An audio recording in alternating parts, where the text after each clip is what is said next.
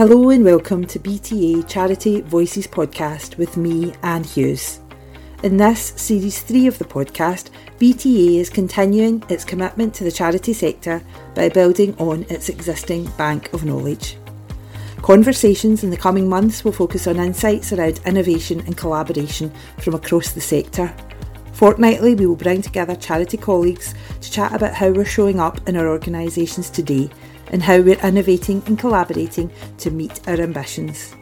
As always, we'll endeavour to shine a light on topics that are relevant to us all.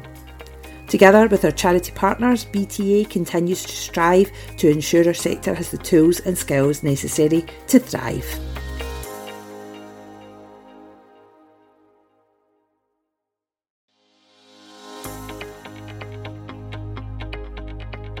Hello and welcome back to BTA Charity Voices podcast with me, Anne Hughes. And this week I'm delighted to be in conversation with Rami Okasha of CHAS.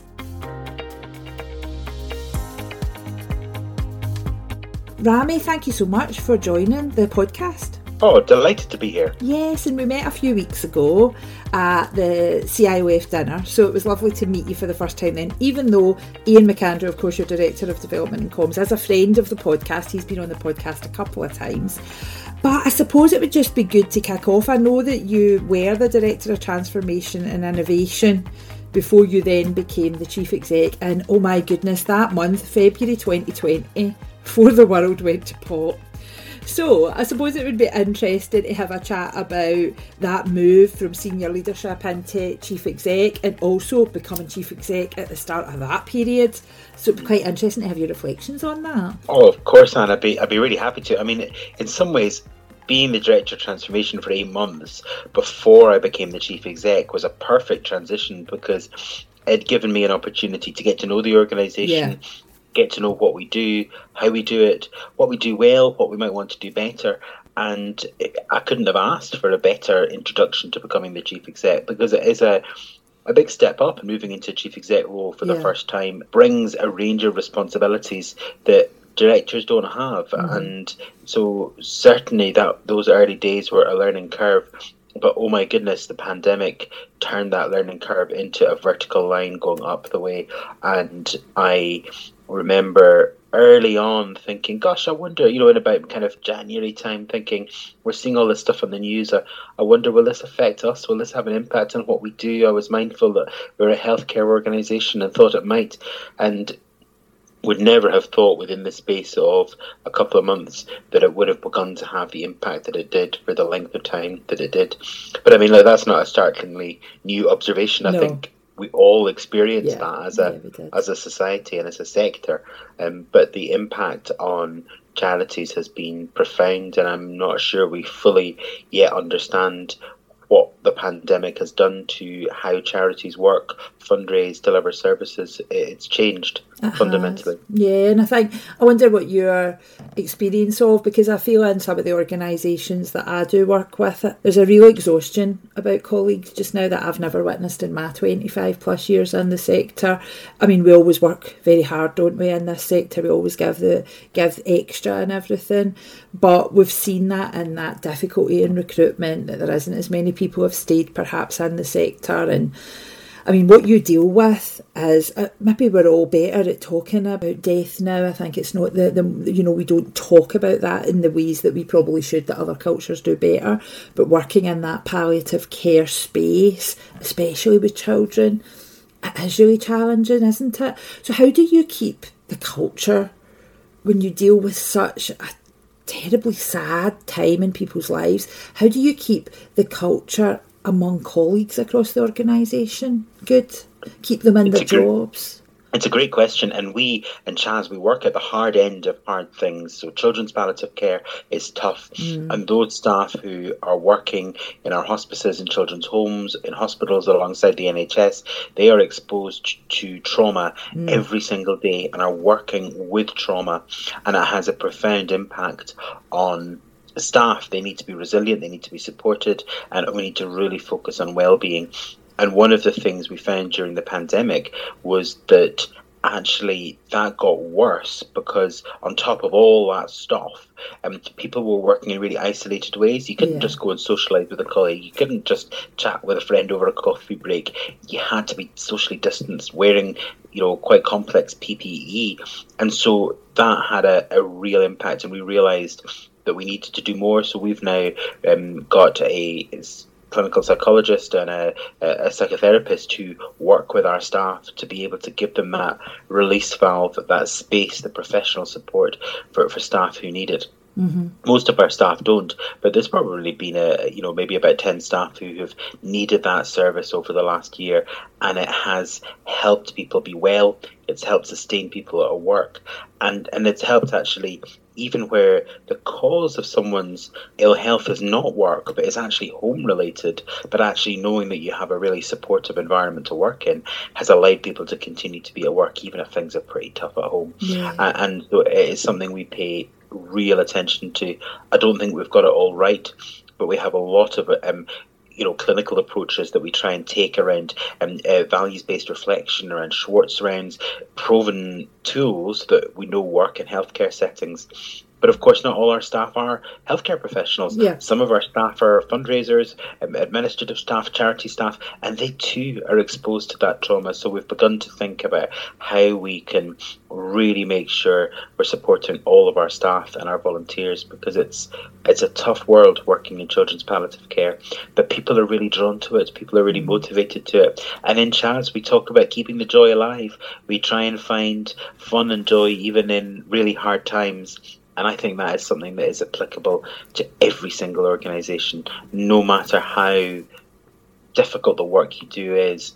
If it has impact and it has meaning, there is value and joy to be derived from it. Exactly. And I think it is interesting having friends and colleagues who work in any area of hospice care. I think you really start, when you speak to them and you're in conversation, you see that we could do this differently.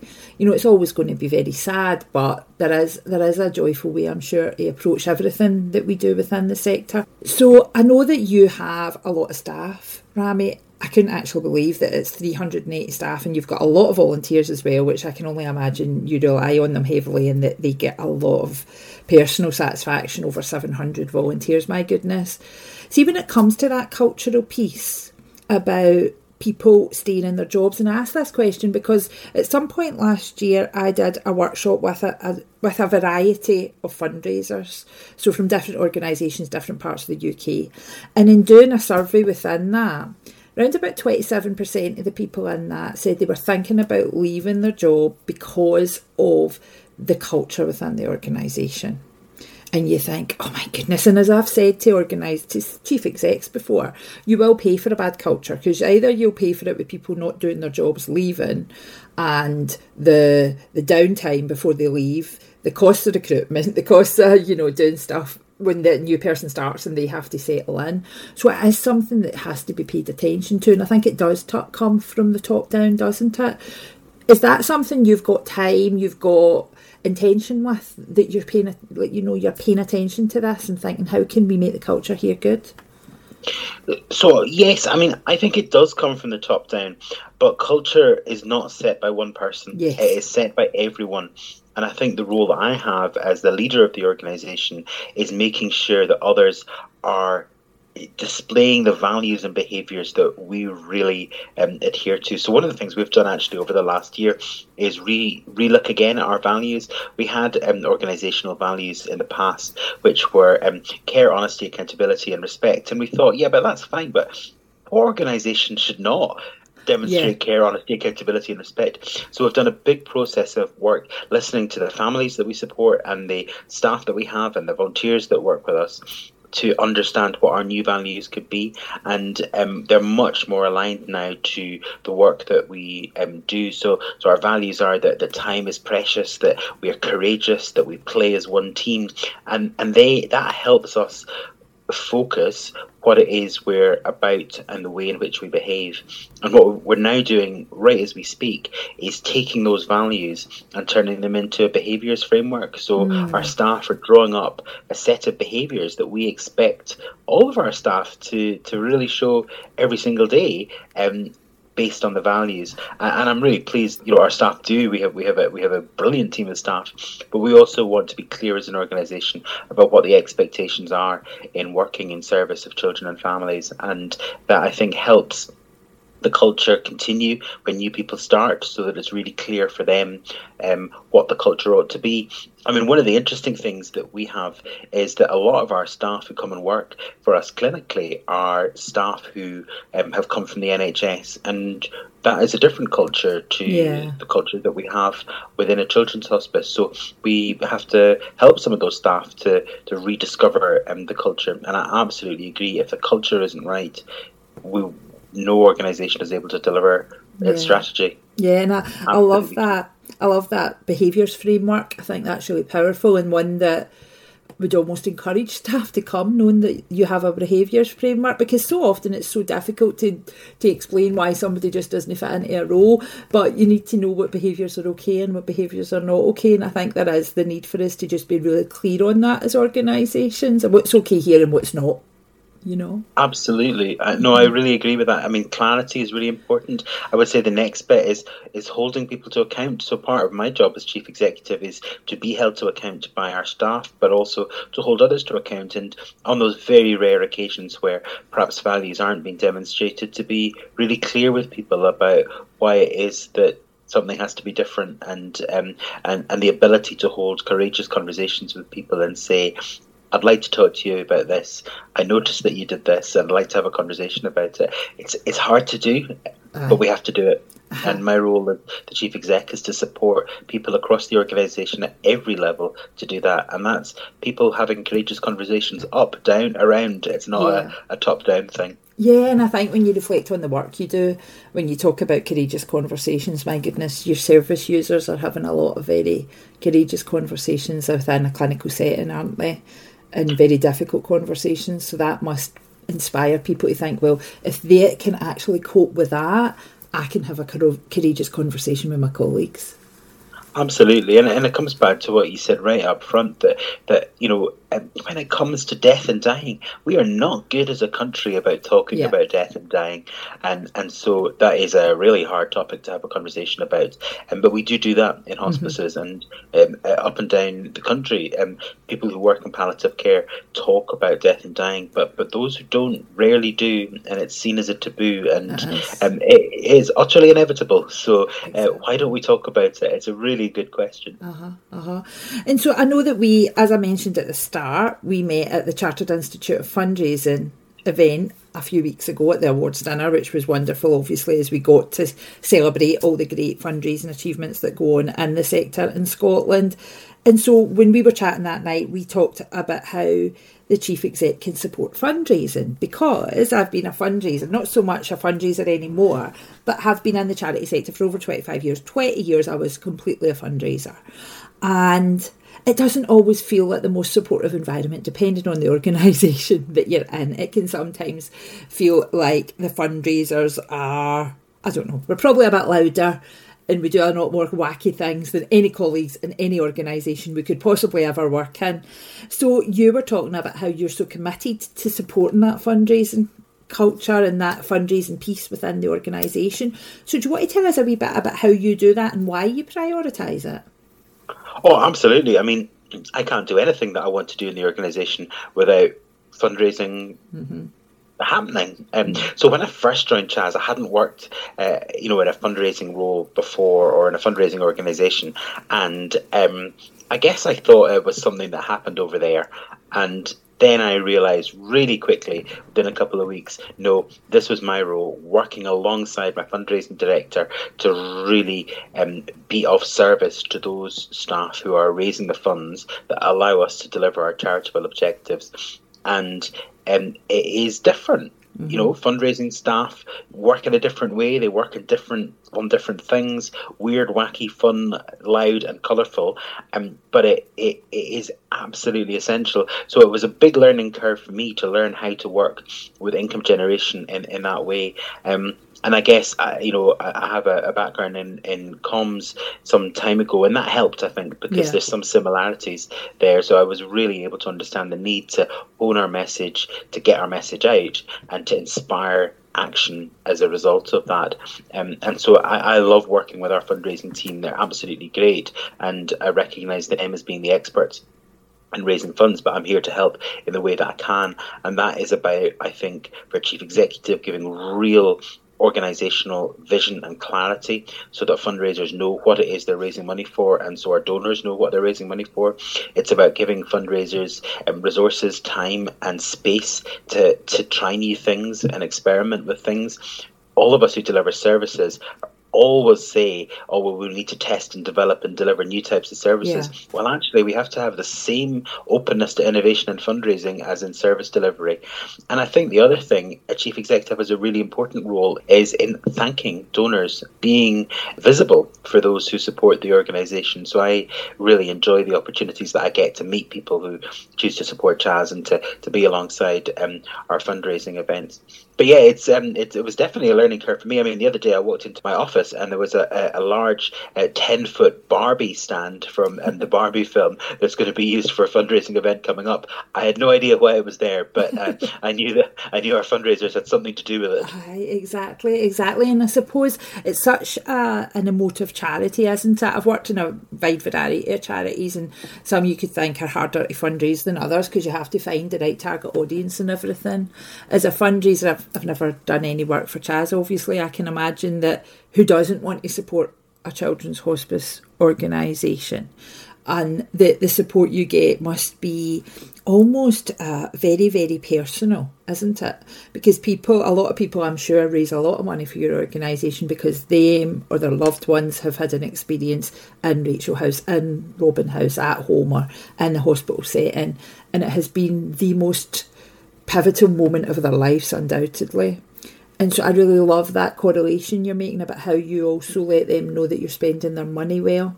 Because I think that's sometimes where organisations can sometimes get it wrong, that they accept money, they say they need money, but they don't tell the story very well. So are you really tied into that two-way street of how you support families that have been through an awful time? And this is part of their healing, I suppose, isn't it? Yes, I mean, I think in terms of healing, I mean, I think many families want to tell their story, but we are led by families on that, and we tread a very careful line. Families often want people to know what life is like in a difficult and taboo part of the world, which is what happens when you are living with a child with a life-shortening condition when they die. But not all families do, and so we have to be very careful to make sure we get the ethics right on telling the story in that way. And you're right, Anne, people really support children's hospices. People support adult hospices, but I think most people think that hospices are part of the NHS, and they're not. We receive some money from the government, but a minority of our money, the vast majority of the funding we need to deliver our clinical services for children at end of life and in the years leading up to children dying, is raised from the voluntary donations of the generosity of the Scottish public. And I think that is the hardest thing for us. I don't think we need to convince people that a children's hospice is an important thing, but we do need to help people understand that it can only happen and exist because of their generosity. So there is something about telling the story and helping people understand. And absolute transparency about how we spend our money. So we publish really, really detailed annual report and accounts every year, hundreds of pages setting out how we are delivering the work that we do. And we also have a really great impact report, which is just 5 or 6 pages long, but tells the story in maybe slightly simpler ways about what difference people donating to this charity makes, and they make a massive difference.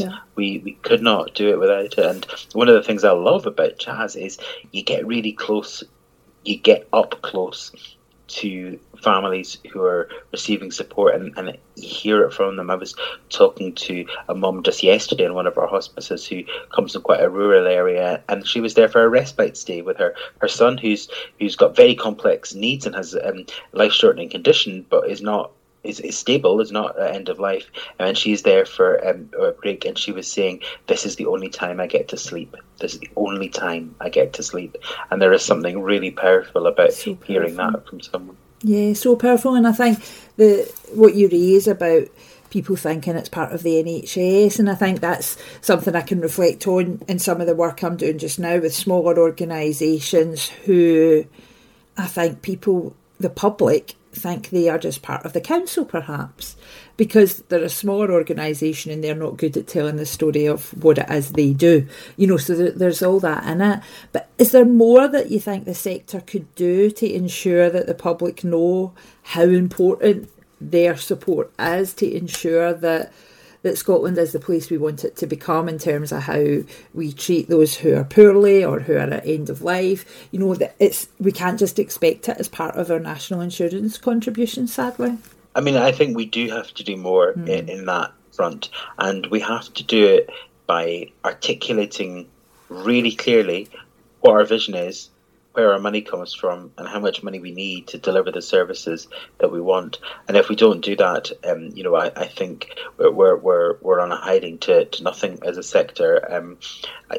You said a moment ago, about how there's support from families who have used Rachel and Robin House, and absolutely there is. Some families have done amazing fundraising, but we cannot deliver our services at the scale we want to with only the support of those people who've directly used our services. Yeah. We need to inspire people who have never been in a children's hospice and don't know much about them to learn more and inspire them to give. And it is unusual that of all the parts of care in society, end-of-life care and hospice care is one that we choose to fund through charity, and it is unusual in many respects, but a really high quality, and it allows really person-centred care to be delivered at the hardest of times. It does, and I'm just reflecting on my memory, the awards ceremony where we met a couple of weeks ago, and we had there David from Scottish Charity Air Ambulance, and we had the Chief Exec of MND Scotland as well. And you think these are all things that arguably we could say the state should be providing, aren't they? But it's not. And I think as a fundraiser, as someone who works in the sector, what I find difficult with just Joe Public can sometimes be, well, why is the NHS not paying for that? Is the question that would be directed at me. And I was like, well, I'm not in the workings of government and NHS, so I don't know why they're not paying for it. But in the meantime, it's still very needed. That's just what society is, and I don't think it's ever going to go back the way, isn't it, not where society is going to pay for that in any way other than via a charitable organisation, isn't it not? Absolutely. The NHS doesn't have loads of money to pass around at the moment. I absolutely know that. But one of the things we've done is work with York University with some health economists to try and help us understand what is the value of the work that we do from an economic perspective in relation to the money we receive from government. So we're able to show with independent studies that for every pound of government money CHAS receives, we generate £6.24 of public value in return. So that's reduced GP appointments, faster hospital discharges, pharmacy optimisation, fewer prescriptions, and the value of the respite care that we provide for families. We are saving the money. So all the time we hear, we need to talk about preventative spend. Well, local charities are the biggest form of preventative spend that the state can identify, and it requires leadership and a degree of courage, I think, from the state to say, you know what, we're not going to do this. We're going to ask a charity to work with us to do it. The thing in that, though, is that we then have to make sure that that's sustainable. So charities can bring things to the table, but they're not a cheap resource. It's not. We can't do things on the cheap. We have to deliver quality services, but often it can be cheaper than trying to have a service delivered by the state, and often the quality can be better.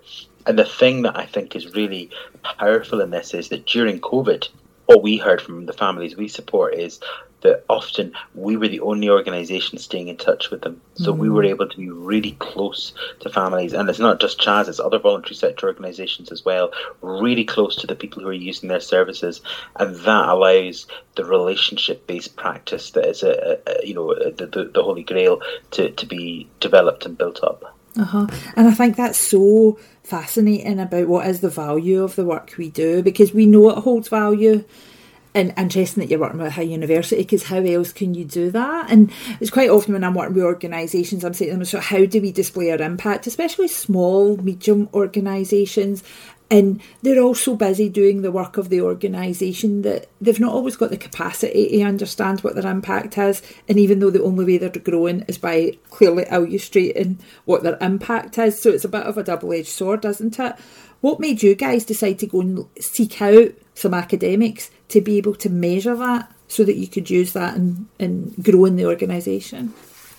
We wanted to have really robust data, and CHAS is a big organisation. We spend about £22 million a year, so we wanted to be really clear that we were having impact and were able to demonstrate that. And we thought that yes, there's a lot of work we do around and can do and do around demonstrating our own impact, but we wanted that independent verification, and we felt that we were of a sufficient size to be able to merit that. And it has been really helpful because it helps to make the case for a spine of statutory funding that we can grow our voluntary income off. The challenge is making sure that that spine stays sustainable, and like many charities in Scotland, we're facing significant cost increases during the last few years because of the strange and unusual economic times that we're in. Yeah. And so what's next on the horizon then for CHAS, for you, for the team?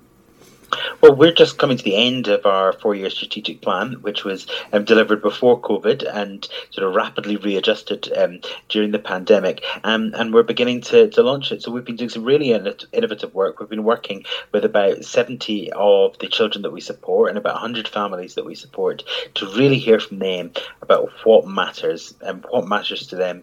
And we're beginning to shape our strategic plan for the years ahead. And the big theme in that will be about partnership. How we in CHAS can work more in partnership with other charities to support the families we're here to support, and how we can work more in partnership with the NHS and local authorities, because at a time of reducing resources, partnership working is what delivers effective outcomes for children and families.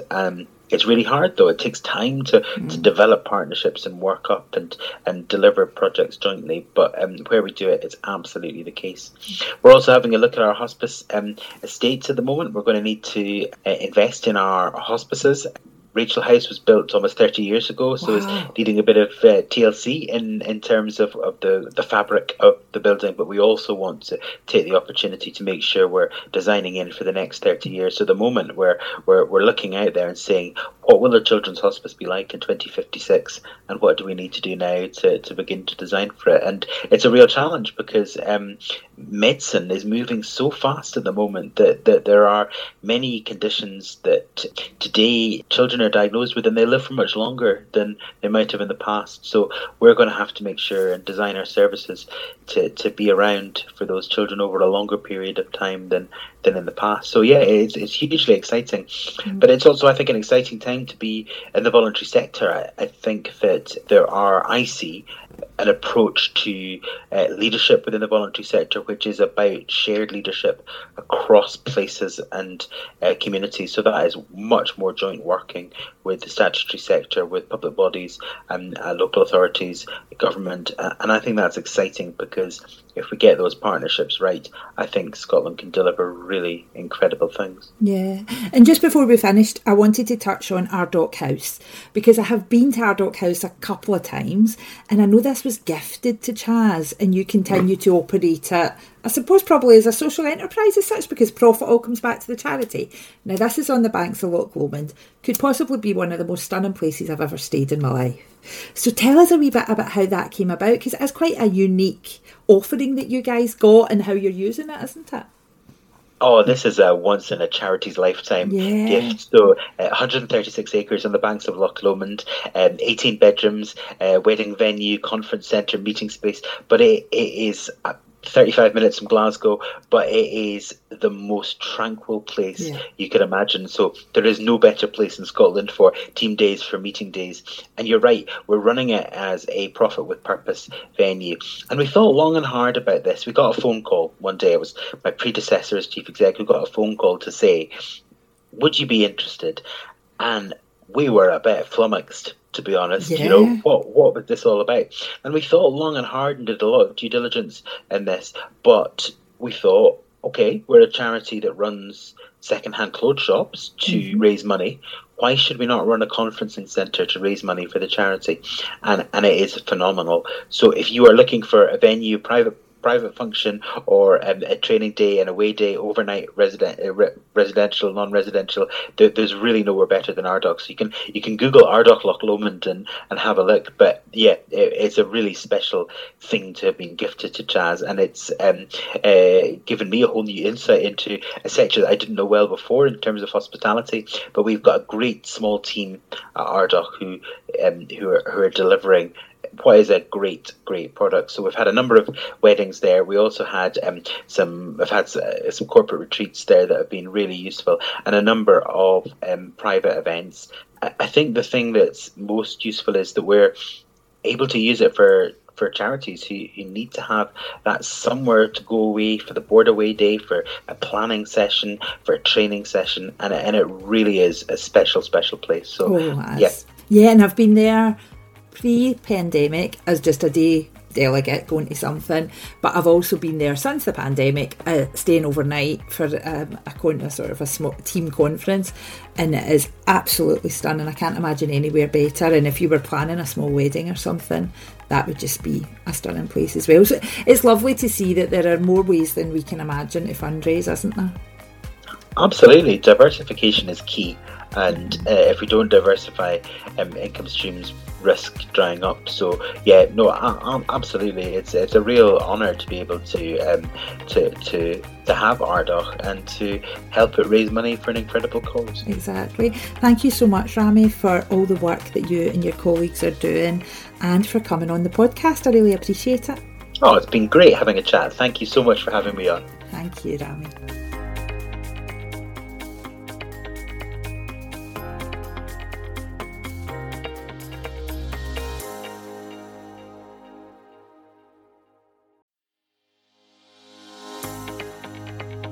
Thank you for joining us on BTA Charity Voices podcast. If you would like to know more about the work of BTA, or indeed access more of our knowledge and expertise, you can find all the info you need at our website, www.brucetateassociates.net. Here you can also sign up for our newsletter, vacancy alerts and webinars for professionals within the charity sector.